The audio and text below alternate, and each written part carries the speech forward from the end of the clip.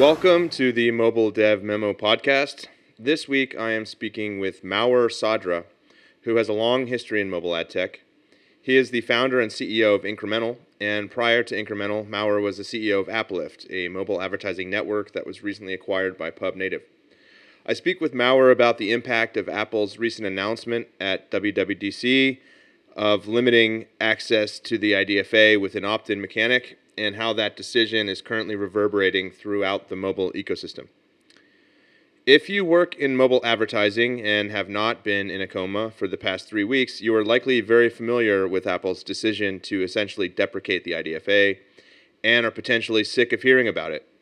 But I think this is probably the most monumental and impactful ecosystem development that has ever taken place in mobile. And it'll change everything, literally everything, from advertising to app economy design to lifecycle management, about how users install and interact with apps. And precisely because this development is so immense, everyone is tormented by the uncertainty of this moment. We don't know what the full implementation of SKAdNetwork will look like. We don't know what percentage of people will opt into ad tracking. We don't know when or if Google will follow suit, and so on. I was speaking to a friend the other day about the current situation, and he described it as surfing in a squall. We are trying to keep our heads above water while we wait for this turbulence to end. I like that metaphor, so I've decided to use it as the name of this podcast. Please enjoy my conversation with Maur Sadra. Welcome to the Very Irregular Mobile Dev Memo podcast. I am joined today by my friend Maur Sadra. Did I pronounce both of those names correctly? Yeah, fairly accurate. Close to correctly. I've known Maur for a long time. I was just thinking about this last night. I met Maur when he joined Applelift, and we went out for lunch, and I'm blanking on your boss's name. Back then it was Kaya Tanner. Kaya, yeah, I was thinking Kaya. Yeah, Kaya. And we went out to lunch at a sushi restaurant, and Kaya had lived in Japan, I guess, and he had kind of like samurai level skills with chopsticks.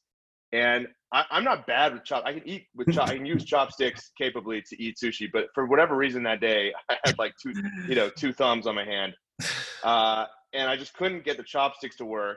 And so he got like really upset. I mean, not in like a in an angry way. It was kind of a fun way, but he was like mystified that I couldn't use chopsticks. And so then he asked the waitress if they had like some sort of like mechanical chopstick that I could use, because I think he couldn't stomach seeing me eating with like sushi with my hands. Anyway, that was when we first met. Me embarrassing myself with my lack of worldliness in being able to masterfully eat with chopsticks. And that was probably 2015, maybe. Yeah. Wow, good memory, Eric. So a long time ago. Okay, so. Maur, I've just introduced you, but I think it would be helpful if you kind of take listeners through your background. Yeah, sure, happy to, and thanks by the way for the invitation. So I've been in the edtech industry basically for the last close to 20 years. The reason why Applelift brought me on early days was like they met me in a conference. I was working at Interactive before this, like a mobile SSP who was bought by Fiverr. And I remember talking with Tim Koshela back then, CEO and co-founder of Applelift. And what he saw was like, this guy knows everything about programmatic, about edtech, about media. And they really wanted me. So I remember that they called me and I was like, yeah, I'm not going to move to Berlin. And then they're like, we're going to invite you, to meet a bunch of people. And all I thought was, cool, free trip to Berlin. And then when I came, it was obvious that it was a young company, very entrepreneurial. They were only working with gaming companies back then. They were like generating $25 million. But they had no clue about this industry. And I remember Tim used to say that I've been in the edtech space since I was like 5, which is not far from reality. And yeah, I think when I came, it was like many things for me that the company was doing were great, but many things were obvious that they're like missing out on. So yeah, I started growing there in the company, changing how we do things. We acquired a DSP within my first 5 months. And then I became chief revenue officer. We grew revenues, we grew offices. And yeah, I would say that I finished my role there as CEO for the last 2 years, sold the company, did a bunch of M&A with the company who bought us, and then starting a new company. Now, when I was in Uplift, so before Uplift, I was on the supply side. Interactive was an SSP. We worked with publishers. It was all about the SDK monetization. With Uplift, it was about distribution. We were a performance marketing company working with app developers to help them promote the app.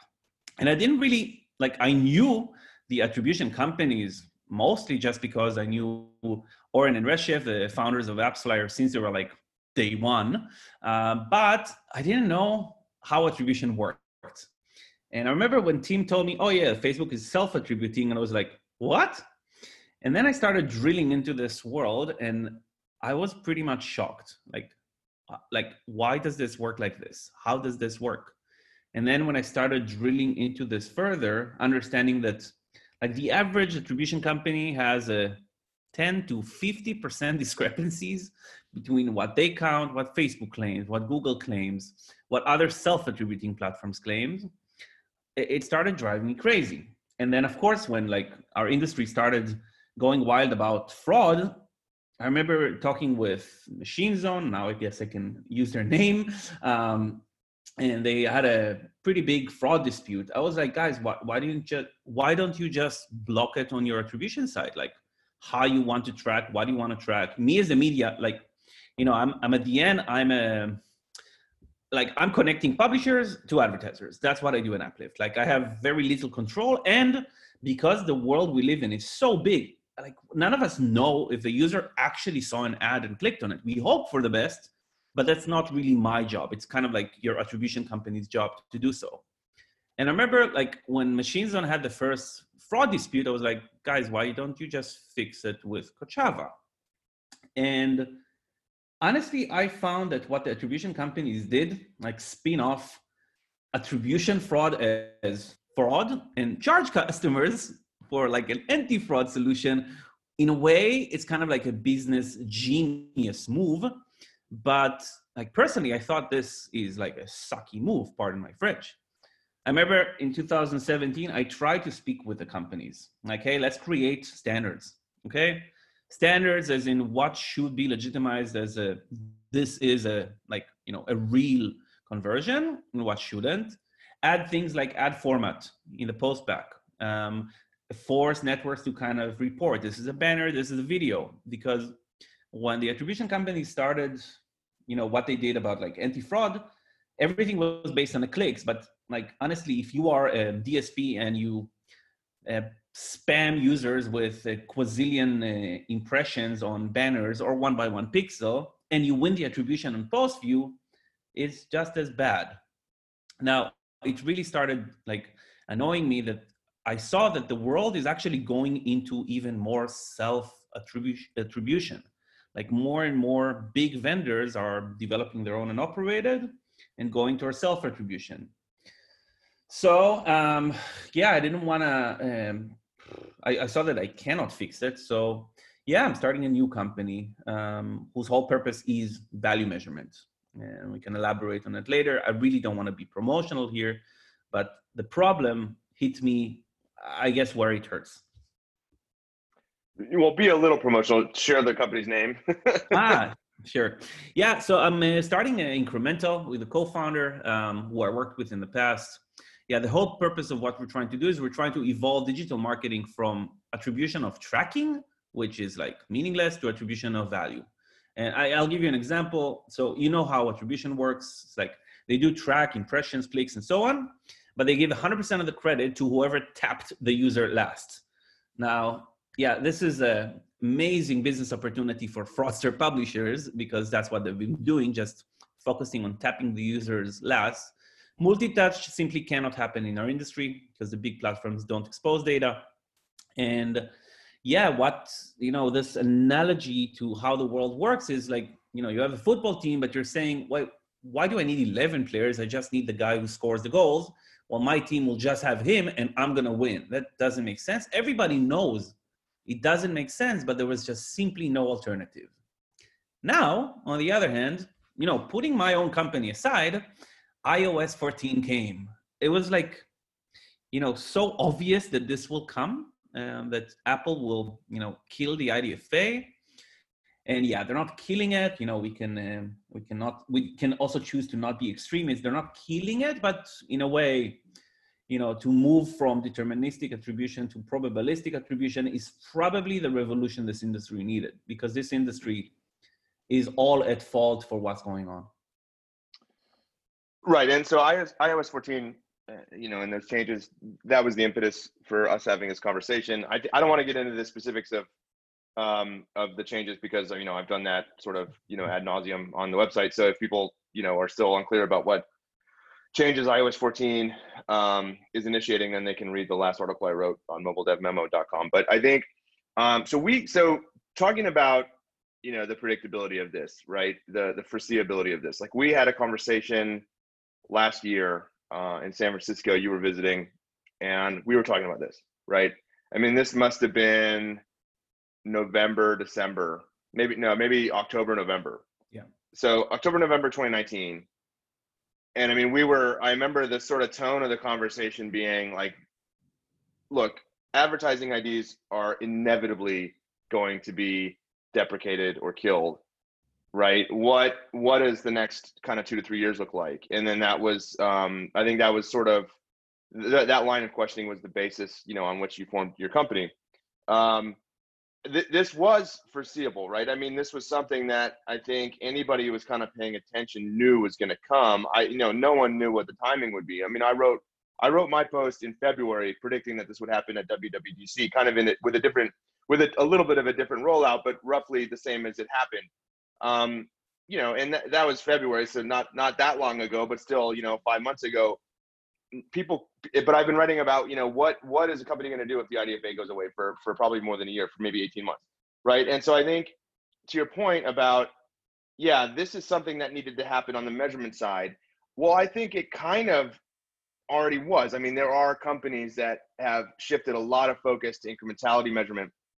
And I think the need for that has existed for probably 2 to 3 years, right? And I think, you mentioned, like, kind of at the beginning of your intro, the SANs have a privileged position here, right? Because they self-attribute, and they kind of have, the sort of best access to that last click, right? Or at least the best self-reported access to that last click. So could you kind of, and I mean, you've informed a lot of my thinking here, so I'll just kind of let you run with this. But, like, tell me why that's a problem. Why has it always been a problem? Why has it always been a problem for sort of the idea of discrete measurement that SANs get to self-report?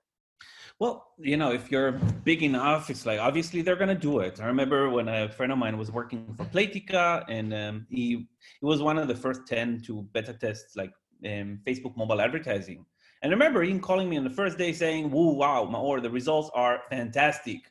Me calling me on the second day, "Yeah, Maor." So they're kind of attributing everything. So it's not as fantastic, but it looks good. Now, like, when Facebook came to mobile, you remember, it was like pretty late in the game. There was already quite a lot of companies doing it well, and everybody was like, "Oh, what's Facebook's mobile strategy? What's Facebook?" Well, like, it's like 2014, 15, I guess. Oh, no, even earlier, man. Yeah. And then when they came, why not claim I generated this conversion? Like, why not? They're big enough to claim so. And who's going to say, well, I don't want to work with you, since they know just about everything? And I think Facebook also showed the world when they came up with their mobile advertising product is that they were stronger than Google. Sorry. Like, Google, when it comes to desktop, like, nothing beats search. And Facebook really played an amazing part in mobile. And it's just obvious for them to say, well, we touch this user, so we are responsible for this conversion.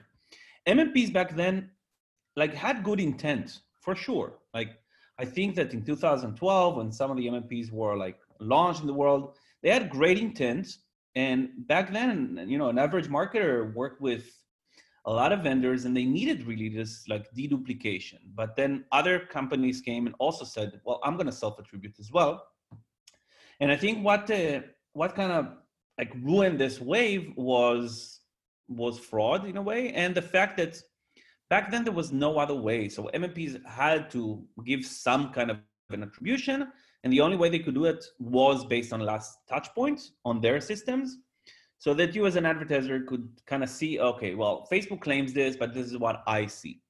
Now, problem is that so many bad players came into this industry and started spamming users with clicks, auto redirects, bots, SDK spoofing. What is SDK spoofing? Just so we understand, it's someone who doesn't even like trigger an impression or a click. They just simulate everything on the attribution company, and the attribution company tells the advertiser, well, here's a million conversions. The app developer looks into their like Apple Connect or Google and sees, well, there's like zero. Fraudsters just needed to hack the attribution mechanics, which was not that difficult. Now, yeah, for a while, this is kind of how things were, and more advertisers, I think with the eruption of this fraud topic, more and more advertisers understood it's not really necessarily a fraud concern, it's an attribution concern. And then the question is, if we're working with so many vendors, who many of them self-attribute, even the ones who have legitimate inventory, we also work with vendors who we have no idea where they're getting their inventory. What's the actual value we're getting? Okay. And of course, there were some experiments done. There were some advertisers who turned everything off other than Facebook and saw that suddenly Facebook is attributing more. So, okay, there's an overlap there. But there were also instances where advertisers, I don't know, for some reason had to stop everything and then saw that, wait a minute, my organics are not going down. Infamous Uber lawsuit. I don't know what caused Uber to stop all campaigns, but that was an obvious one. Like, you're spending, I don't know how much, you're getting how many clicks a day, which makes absolutely no rational sense, but you're saying, we're going to spend money. Well, I think what caused them so they ramped up spend. So like, I spent a lot of time studying that lawsuit, and they ramped spend up because they were, I mean, if you, I think if you could somehow conjure up a list of the least scrupulous sort of partners in the mobile advertising space, that list would overlap pretty significantly with Uber's traffic sources circa 2018, yeah. Going, ahead of that fraud lawsuit. And so what happened was like, their performance was kind of middling, and they were using basically these companies that, I mean, I don't know, if you just went to a conference and pulled someone random aside and you say, hey, should I work with company X? They'd say, no way, don't do that. Like, I mean, it was just like common knowledge that the people that they were working with, were not trustworthy. But, putting that aside, putting aside, and I think there's a whole like psychological component to this, or not even psychological, but I mean, just like bad incentives, right? Like there's a whole sort of like workplace psychology and sort of like workplace incentivization component to that, which is that like, I think the people that were buying traffic for Uber were being sort of compensated with a bonus structure that incentivized them to spend a lot of money, and also disincentivized them to sort of look into performance, against some sort of baseline. But anyway, putting that aside, they should have known better. Like working with these companies. I think that case, by the way, was a trigger for many people in the industry to like take, by the way, it's not even an analytical look. It's just take a heuristics look and say, we got yesterday 400 million clicks in the US.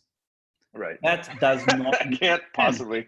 Yeah, that does not make sense. And by the way, one of the things that led me into launching the company I'm launching was, so, I never ran Uber as Uplift. We never ran it. You know why? Because like when I got that contract from the agency, I read it and told my guys, we cannot sign it. Like we need to ask the agency to like negotiate some of the clause here. And the agency told us, well, every other network is signing it as is. It's like, dudes, that's not a good thing. Like you need to understand. And I'm so happy.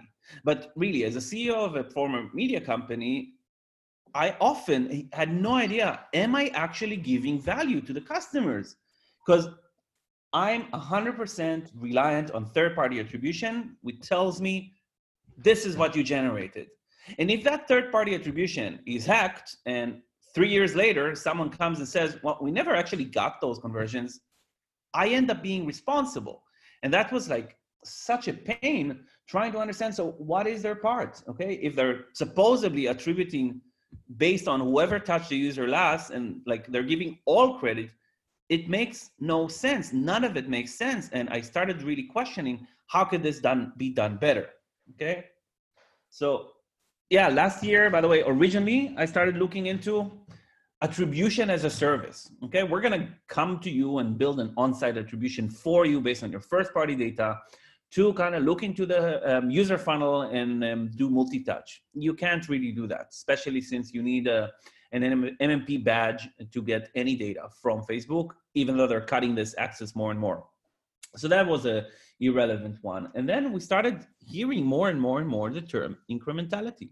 Like, this is what actually matters. Like, most marketers know there's waste. They just don't really know how to resolve it. Some of them do tests, but they end up with correlation. Like, you know, you'll see that ice cream sales and shark attacks pretty much come up in the same months. It doesn't mean much.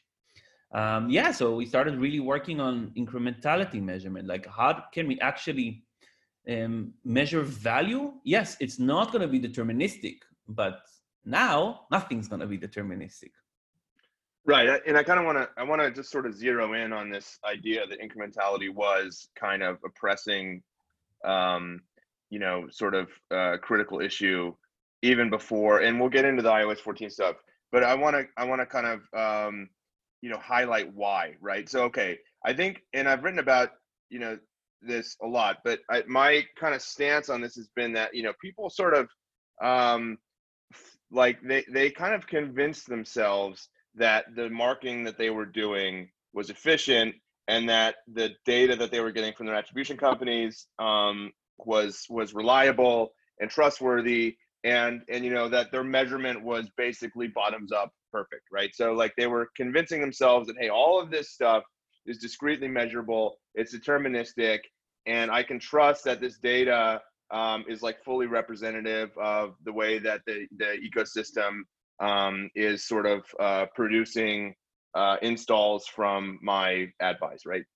Yeah. And that has not been the case, maybe ever, but I think in the last 2 years, it has not been the case to a very high degree, right? So I think, you know, more of the big media sources are self-attributing, right? Yeah. It's not just Facebook and Google, it's Snap, it's Pinterest, and now TikTok, right? And B, I mean, there just aren't, like, you know, if you think about the mobile ecosystem circa 2014, you know, new hardware sales were increasing every year. People were coming online with smartphones for the first time, and the sort of pool of potential users was growing all the time. Well, that changed. I mean, that's not the case anymore. That peaked in like 2017, 2018. And so now, I mean, almost all smartphone sales are replacement cycle sales. Everyone has all the apps that they, you know, kind of, you know, innately need, right? And any kind of app install is going to be based on an ad click, right? I mean, it's putting an ad in front of a user and convincing them with that ad that they need your app, right? Or that they should try it. Yeah. And as a result of that, like all of these networks, and, you know, with a higher proportion of them every year being self-attributing, are just sort of lording over this kind of stagnant group of people. And these people are just sort of like swirling around within the overlapping oversight of all of these channels. And so for that reason, like, I'm spending money on Twitter, I'm spending money on whatever, I'm spending money on some DSP, I'm spending money on a video ad network. They're all seeing the same person. It's just Facebook poaches that last click because they're Facebook and they can sort of bully everyone. So like all the money that I'm spending on those other channels, you know, you could talk about contribution to the click or whatever, but you just, because of last click, all that money essentially just resulted in nothing, right? And it just inflates my kind of CPI costs and my CPA costs when those companies do generate installs, right? And generate, you know, downstream actions. And so for that reason, there's always been some level of overlap, and an increasing level of overlap the last few years. But because of Google and Facebook's privileged position with respect to poaching that last click, they get all the credit for it, and all that other money just kind of looks wasted. So I think, you know, and then you layer in LAT, right, which happened in iOS 12, right? So then you've got this whole segment of users, which as a proportion has been increasing since LAT launched up to about 30% now. Yeah, that just is untrackable. So how could you possibly think that you're really doing deterministic attribution. Like there's just no way that could be a possibility, right? Like and to a very high degree, right? Yeah, look, it's, I guess if you tell yourself something enough times, you start believing in it. And I think that is the case in many of these issues. And look, the problem of incrementality, this famous like 100+ year old quote, like half the money I spend on advertising is wasted. Trouble is, I don't know which half. It's just the same. The question is, like in 2020, you would have imagined that this would have been fixed. But I think the reason why it hasn't been fixed, again, is just a step in the evolution of the industry we're at as is. Now, we've seen companies who really try to do things correctly, or at least, a device graph, cross-device understanding the user, but there was like zero regards towards user privacy. And like, when was it? 2017, GDPR came out, and like it was already announced, like IDFA is PII. Like, if I get your IDFA, I can figure out your location, where you've been. It's not rocket science, and it's just not secure for users. And Apple, by the way, the world of advertising is not really what's in their interest. They want to sell hardware. They want to sell device. Now they want to sell more content as well. They don't want to sell user data, for sure. And they want the user data for themselves. So they came up with the sign up with Apple. They want to compete with the Googles, and they want to compete with the Facebooks of the world. If that meant removing IDFA and let this industry figure out how it does attribution, I actually think that what they've done was the right thing to do, because it's like it was extremely exploitable from a privacy standpoint, IDFA. And when it came to limit ad tracking, it's like it was a glorified guesswork how this got attributed. I had absolutely no idea. I actually once ran an A/B test. I wanted to do an ABC between 3 attribution companies, but I could only figure out how to do 2. When Appliv got acquired, we got acquired by a company that has many games. So we integrated 2 MMPs and tried to see what's the difference. It was a 10x difference on how they counted, what they counted, how they measured, and especially when it came to LET. Now, what we've done, by the way, was we intentionally booked the worst traffic, the absolute worst traffic, something that we knew would be either bots or crap or pop-ups, and then we saw that the way these companies are kind of measuring who was last was, I don't want to say random, because obviously there's a lot of people there working very hard to try. But, at the end of the day, it's some product manager who needs to figure out why will this be this and that, not this. But it's to call that deterministic, it's marketing. It's not real. Yeah. And fingerprinting, absolute worst term the industry could ever come up with, but at least it kind of says what it says, even though fingerprinting is supposed to be deterministic.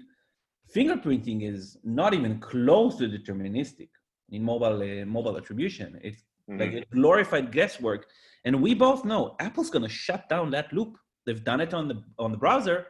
They're going to do it as well. They even commented on it. Like we spoke we spoke end of last year, but the Apple WebKit article came up in May 2019 saying IDFA should not be on a user level. Like attribution should not be on a user level. Fingerprinting, no way. They will close this hole.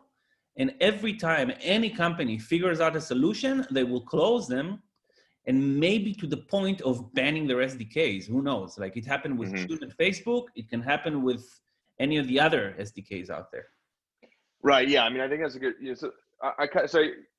I've been hearing a lot of everyone's talking about fingerprinting, right? Like, I mean, that's an easy thing to propose as a quick fix, right? And people have been telling me, look, your views on this are too extreme. Your views on this are too extreme. You've got to accept that there's going to be sort of like this combination of approaches that is used to sort of manage attribution going forward. It's not just going to be one thing. Like there's going to be a sort of gentle sort of transition away, and there's going to be all these other technologies that are sort of used in concert to provide this capability. And I mean, the thing is, though, I'm not an ad tech exec, right? I'm an analyst, and so like my inclination is to not think about, you know, what's going to happen in the next year, 18 months as a temporary solution. My instinct is to sort of jump to the perma solution, which, you know, to fast forward ahead 3 to 5 years to what we end up at, right? To the solution that we end up at. And my sense is that, you know, any one of these solutions that's proposed right now as like a quick fix, it is just that. It's a temporary quick fix that will be you know, either made obsolete with the whatever approach comes after that, which is more permanent and more durable, or it'll be sort of outright banned by Apple, right? You know, it'll come up, it'll be introduced, and Apple will absolutely obliterate it with its ban hammer. And that is, fingerprinting is that in that latter group. Agreed. First of all, fingerprinting is not precise. It's not precise enough to pay for, right? If I'm going to roll the dice, I'd rather just go with SKAdNetwork and have my uncertainty there, because at least I know SKAdNetwork is durable, right? It's gonna persist.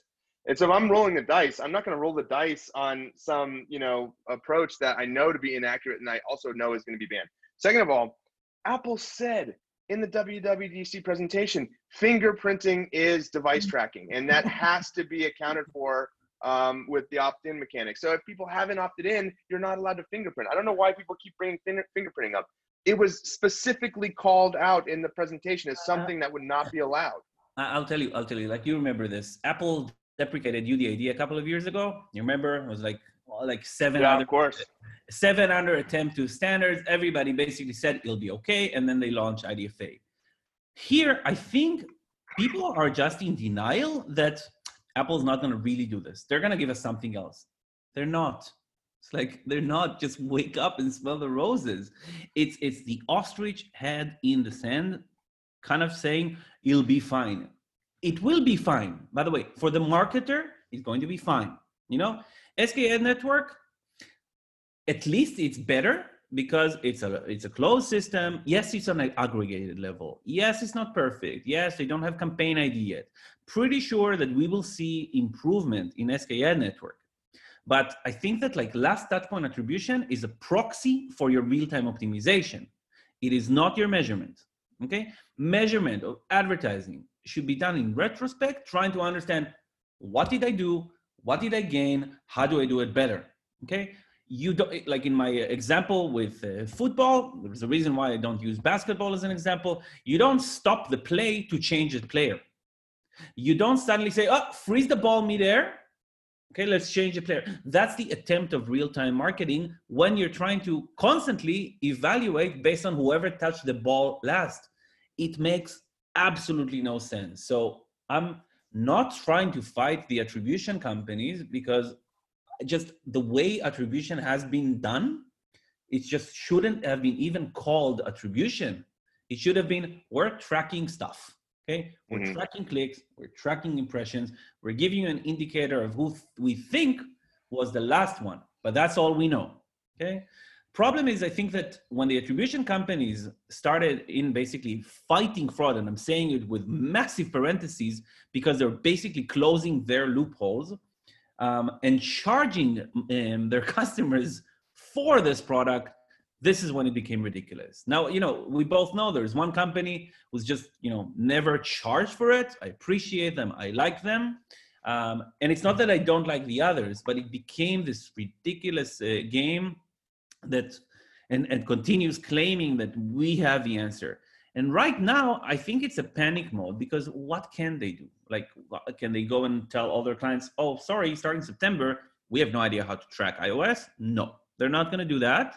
They're going to probably claim and stick to fingerprinting, and some of them will just support SKAdNetwork. But like, you know, you can charge people for air, premium air. You don't need an attribution company for SKAdNetwork, but I think many marketers who are so used to the dashboard, the reporting, will probably use them.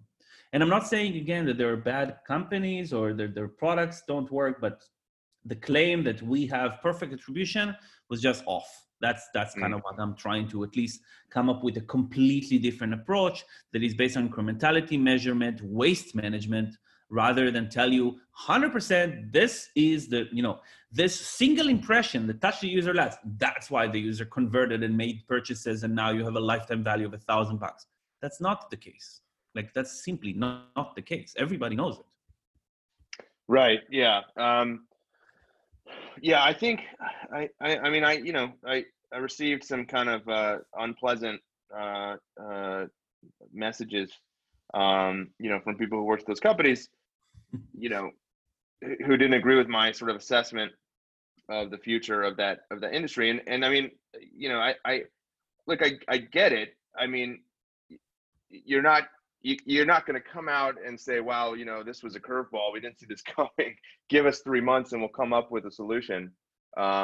Trust us. Like, you can't say that. I mean, you'd have a run on the bank, essentially. You'd have a run on your sort of client contracts. I think, the PR strategy has been just kind of what you'd expect, and I don't think it's necessarily dishonest. It's just to say, well, here's some kind of ambiguous game plan, and this is why these changes to iOS 14 are not a big deal, right? And we've got it handled, and don't worry. I mean, I think meanwhile they're sort of like scrambling like crazy to come up with a plan internally. I would imagine those companies are not a super fun place to work right now. But I think, in terms of the PR strategy, fine. I get that. I get that you can't just come out and say, look, we have no idea what we're going to do, but we're working hard to figure it out, and we think we'll have something in place by September. But I think, my sense is that, SKAdNetwork Network probably is the future here. SKAdNetwork Network is that solution that's going to be in place in 3 to 5 years. I don't think Apple's going to backtrack here. I think this is just what you have to accept as being the future. And so how do you do that, right? Well, I mean, there's some value in just sort of aggregating all of the postbacks from SKAdNetwork Network to the ad networks that supply the traffic.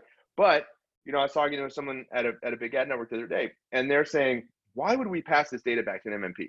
Like, that is absolutely not in our interest. I mean, at the very least, we charge them money for it, right? Because that's our first party data. That's sent directly to us from Apple. That's not even the advertiser's data. Apple sent it to us. Right now, the advertiser could sort of demand it, but we're under sort of no obligation to do anything because it's our data. And so I think you're gonna have a really hard time. So right now, the MMPs have positioned themselves between the advertiser and the ad network, right? And so they have positioned themselves to have that sort of like absolute access. But with SKAdNetwork Network, they're basically someone would have to sort of grant them that access through whatever means. Either the advertiser pressures the ad network, say, hey, look, I'm not going to work with you unless you send these postbacks to the MMP, because that's how I aggregate all this data. Or for whatever reason it benefits the ad network, which might be just, hey, you got to pay me. So I think, and then also like you said, me as an advertiser, I could just build that functionality. I could just tell the ad network, hey, you got to post this data back to me because I need to aggregate it. And you got to build an API to do that. And then I could just build a system, a script, basically. I don't think it would be that hard. That just scrapes, or that goes every day to the API and pulls all the data for the day before and then aggregates it in the database. Like, that's not, I mean, now you're talking about like a system that's kind of like Singular's, right? So like with the cost aggregation, like, yes, advertisers could have built that, and some did, but like a lot of them just said, hey, you know what? It's kind of a pain to maintain it. I'm just going to have Singular do it, right? So I'll tell you in there. So first of all, I think that the players well. I think there's 2 ad networks who are right now coming up with how do we become self-attributing from now to September, and guarantee that they will do it because they're smart enough and they know that this is an opportunity for them. Now, what I haven't seen with SKAdNetwork Network is how's the reporting going to look like? Because if Apple gives advertisers a decent enough reporting, like MMPs become redundant, okay? If you're used to a certain like reporting layout and so on, I think Singular has an advantage here for sure, because they have a pretty nice dashboard. It's cool. They do cost aggregation already, and they were the first to announce support. But it's in a way like the MMPs become kind of like a reporting layer on top of another reporting layer. It's kind of what happened with like Facebook marketing partners, the Nanigans of the world and so on that use used to have amazing optimization layers on top of Facebook, and then Facebook got it like better, and they kind of become redundant. And again, it doesn't mean that they will die tomorrow. Some of them have amazing visions and amazing stories, but you could see from the PR style response on some of their blogs, some of them are pretty much just venting, like, oh, Apple shouldn't have done that. It's like, okay. Some of them, you see that they're stressed. I think that they will figure out a solution for their company, but attribution as is on iOS becomes irrelevant in September. I give it maximum 1 year until the same happens in Google. Google is never a leader when it comes to privacy steps because they make their money on ads, but they will follow. They will have absolutely no choice. Right. And well, they've already sort of indicated that they want to displace this segment of the industry, right, with Firebase, because they've been trying to move people to Firebase attribution, and they've been incentivizing that too. Yeah. So I think Google, there's every reason to suspect that Google follows suit here. I mean, I guess the question is, do they watch and learn from the SKAdNetwork rollout, right? Do they sort of wait and see, okay, well, what is missing here, and how do we sort of use that to our advantage? Look, on Chrome browsers, like we have a date, okay, in the future, June 1st, 2021, cookies obsolete, sandbox, okay? It is a very similar approach. Now, like I think for Google to engineer a solution for mobile apps, probably not. They would probably do it better than Apple. They would probably not miss out things like Creative ID, like maybe, a bit more IDs for campaigns and so on. But again, they will just follow, they will not lead. They will just wait it out a little bit, and they will do it just because they're forced to, not because they want to, Right. Okay, so now where do we go, right? So we talked about, hey, look, incrementality has actually been, a pretty critical concern. It's not new. It's the need for this has not been introduced with iOS 14. This was something that people should have been thinking about for the last few years. Talked about why fingerprinting isn't really a viable solution, right? I mean, it's just not. What happens,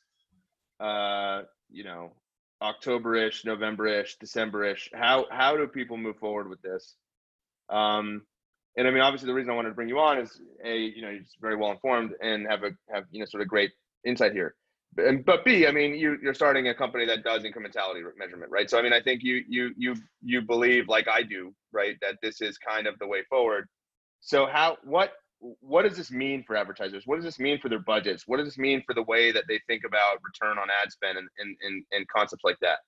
Yeah, well, I think short term, because again, many of the spend currently distributed amongst many players will just not operate as it is. The whole supply chain is going to be changed.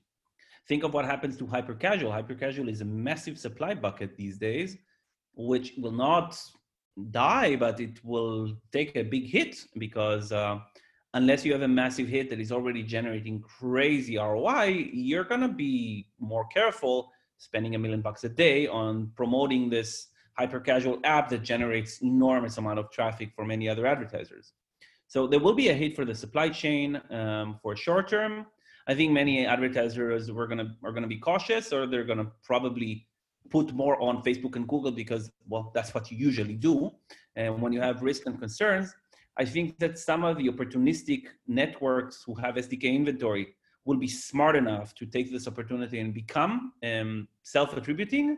And I think this will give me an amazing opportunity for market share. And when it comes to incrementality measurements, we said no self-promotion, but I think it's just a reality of that is there.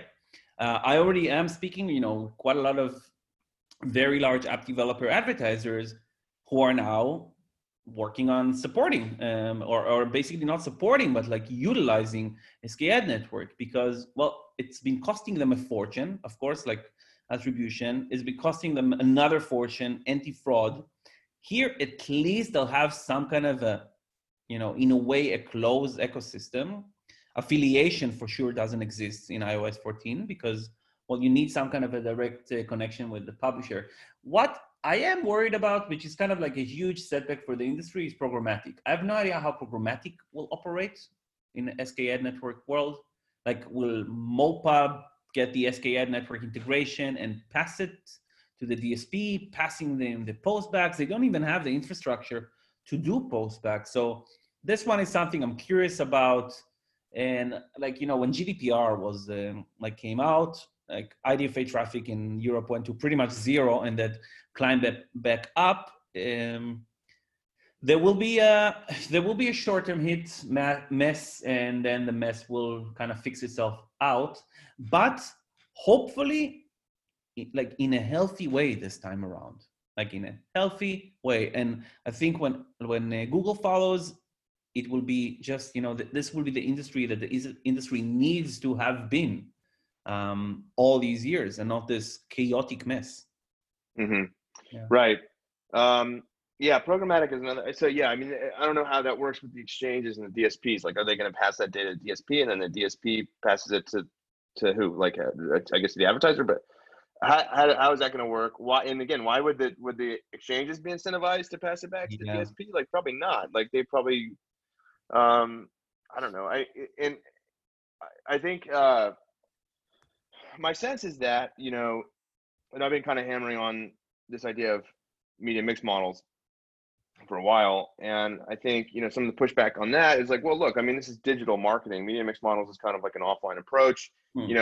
This is not a sort of digital centric approach. We have a sort of there is a direct sort of trackable moment. So given that exists, we should fully utilize it, because that's the advantage of digital, right? But I mean, I think if Apple just kind of at the very least obfuscated the ability to obfuscated the source of that, right? Like at the user level, I guess then I mean, you just kind of have to move up to the sort of next abstraction layer for measurement, which is probabilistic, right? So, but my sense is that like SKAd network actually provides a lot of what you want, right? Yeah. And I don't believe it actually lacks that much context. I do believe that you could run a robust sort of advertising centric consumer tech company, right? I mean, and by that I mean a company that grows primarily through advertising via SKAd network. You're just going to have to. So the media mix model, like that you're thinking about, kind of combines whatever attributability you have with the sort of directness of DR, digital advertising, which is the SKAd network postback, with then some probabilistic, sort of measurement, right? I do think there's like a kind of a way that those things overlap, so that it's not like a media mix model where you're measuring the impact of TV and radio and coupons in a newspaper, but we do have measurable data. Now, my problem with SKAd network is they don't provide enough context around the conversion events, right? I think if they do that, if they added that, I think you'd have a lot more to go on. Like if they added sort of some, and my article for this week is about, hey, Apple, here's how I think you can make SKAd network really great. If we got, even at the campaign level, just cumulative spend, right? And even if you kept it within that window, even if you kept the weird timer system, but even if we just got, or you just made it 3-day or something, and then added that random second timer to obfuscate, like I think that would be so much more helpful, and that would basically provide you as much value as you're getting now from attribution, because like I said, it's just not deterministic. It's just it's positioned that way, but it's not. So I think you'd be getting, with SKAd network, you'd be getting as much value for free from the first party source as you do now with with attribution. And of course, you need some sort of incrementality measurement system on top of that to sort of help you balance the budget distribution. Maybe actually one thing that would be important to talk about is when you say incrementality, right?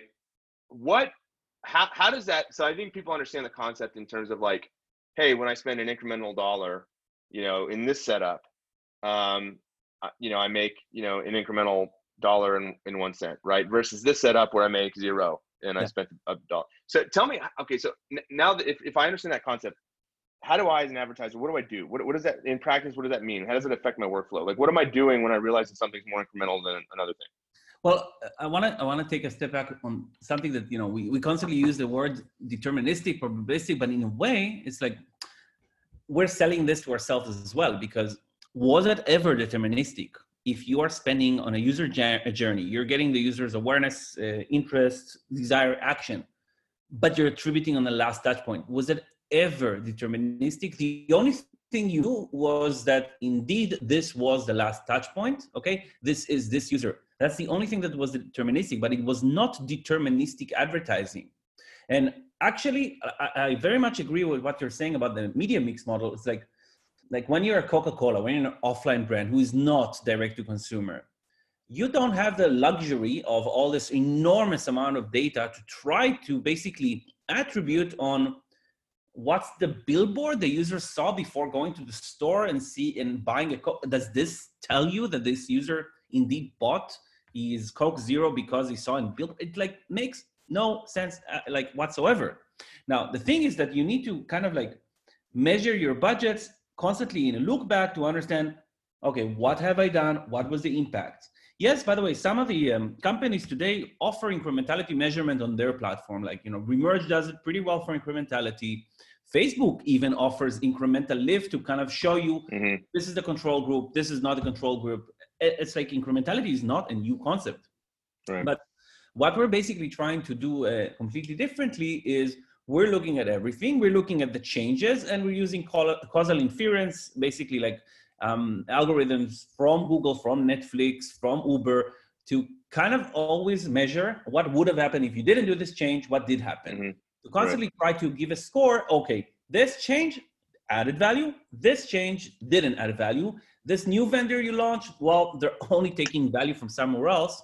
And this one actually has a lot of value. So the whole purpose is not to, in real time, make changes, because like to try to do it on a user level, I think this was the mistake of the industry. I think this is like, what was the UA manager's role up to now was to try to do this like real-time manipulation by looking at cohort reports and trying to make sense out of like enormous amounts of data, but it makes no sense.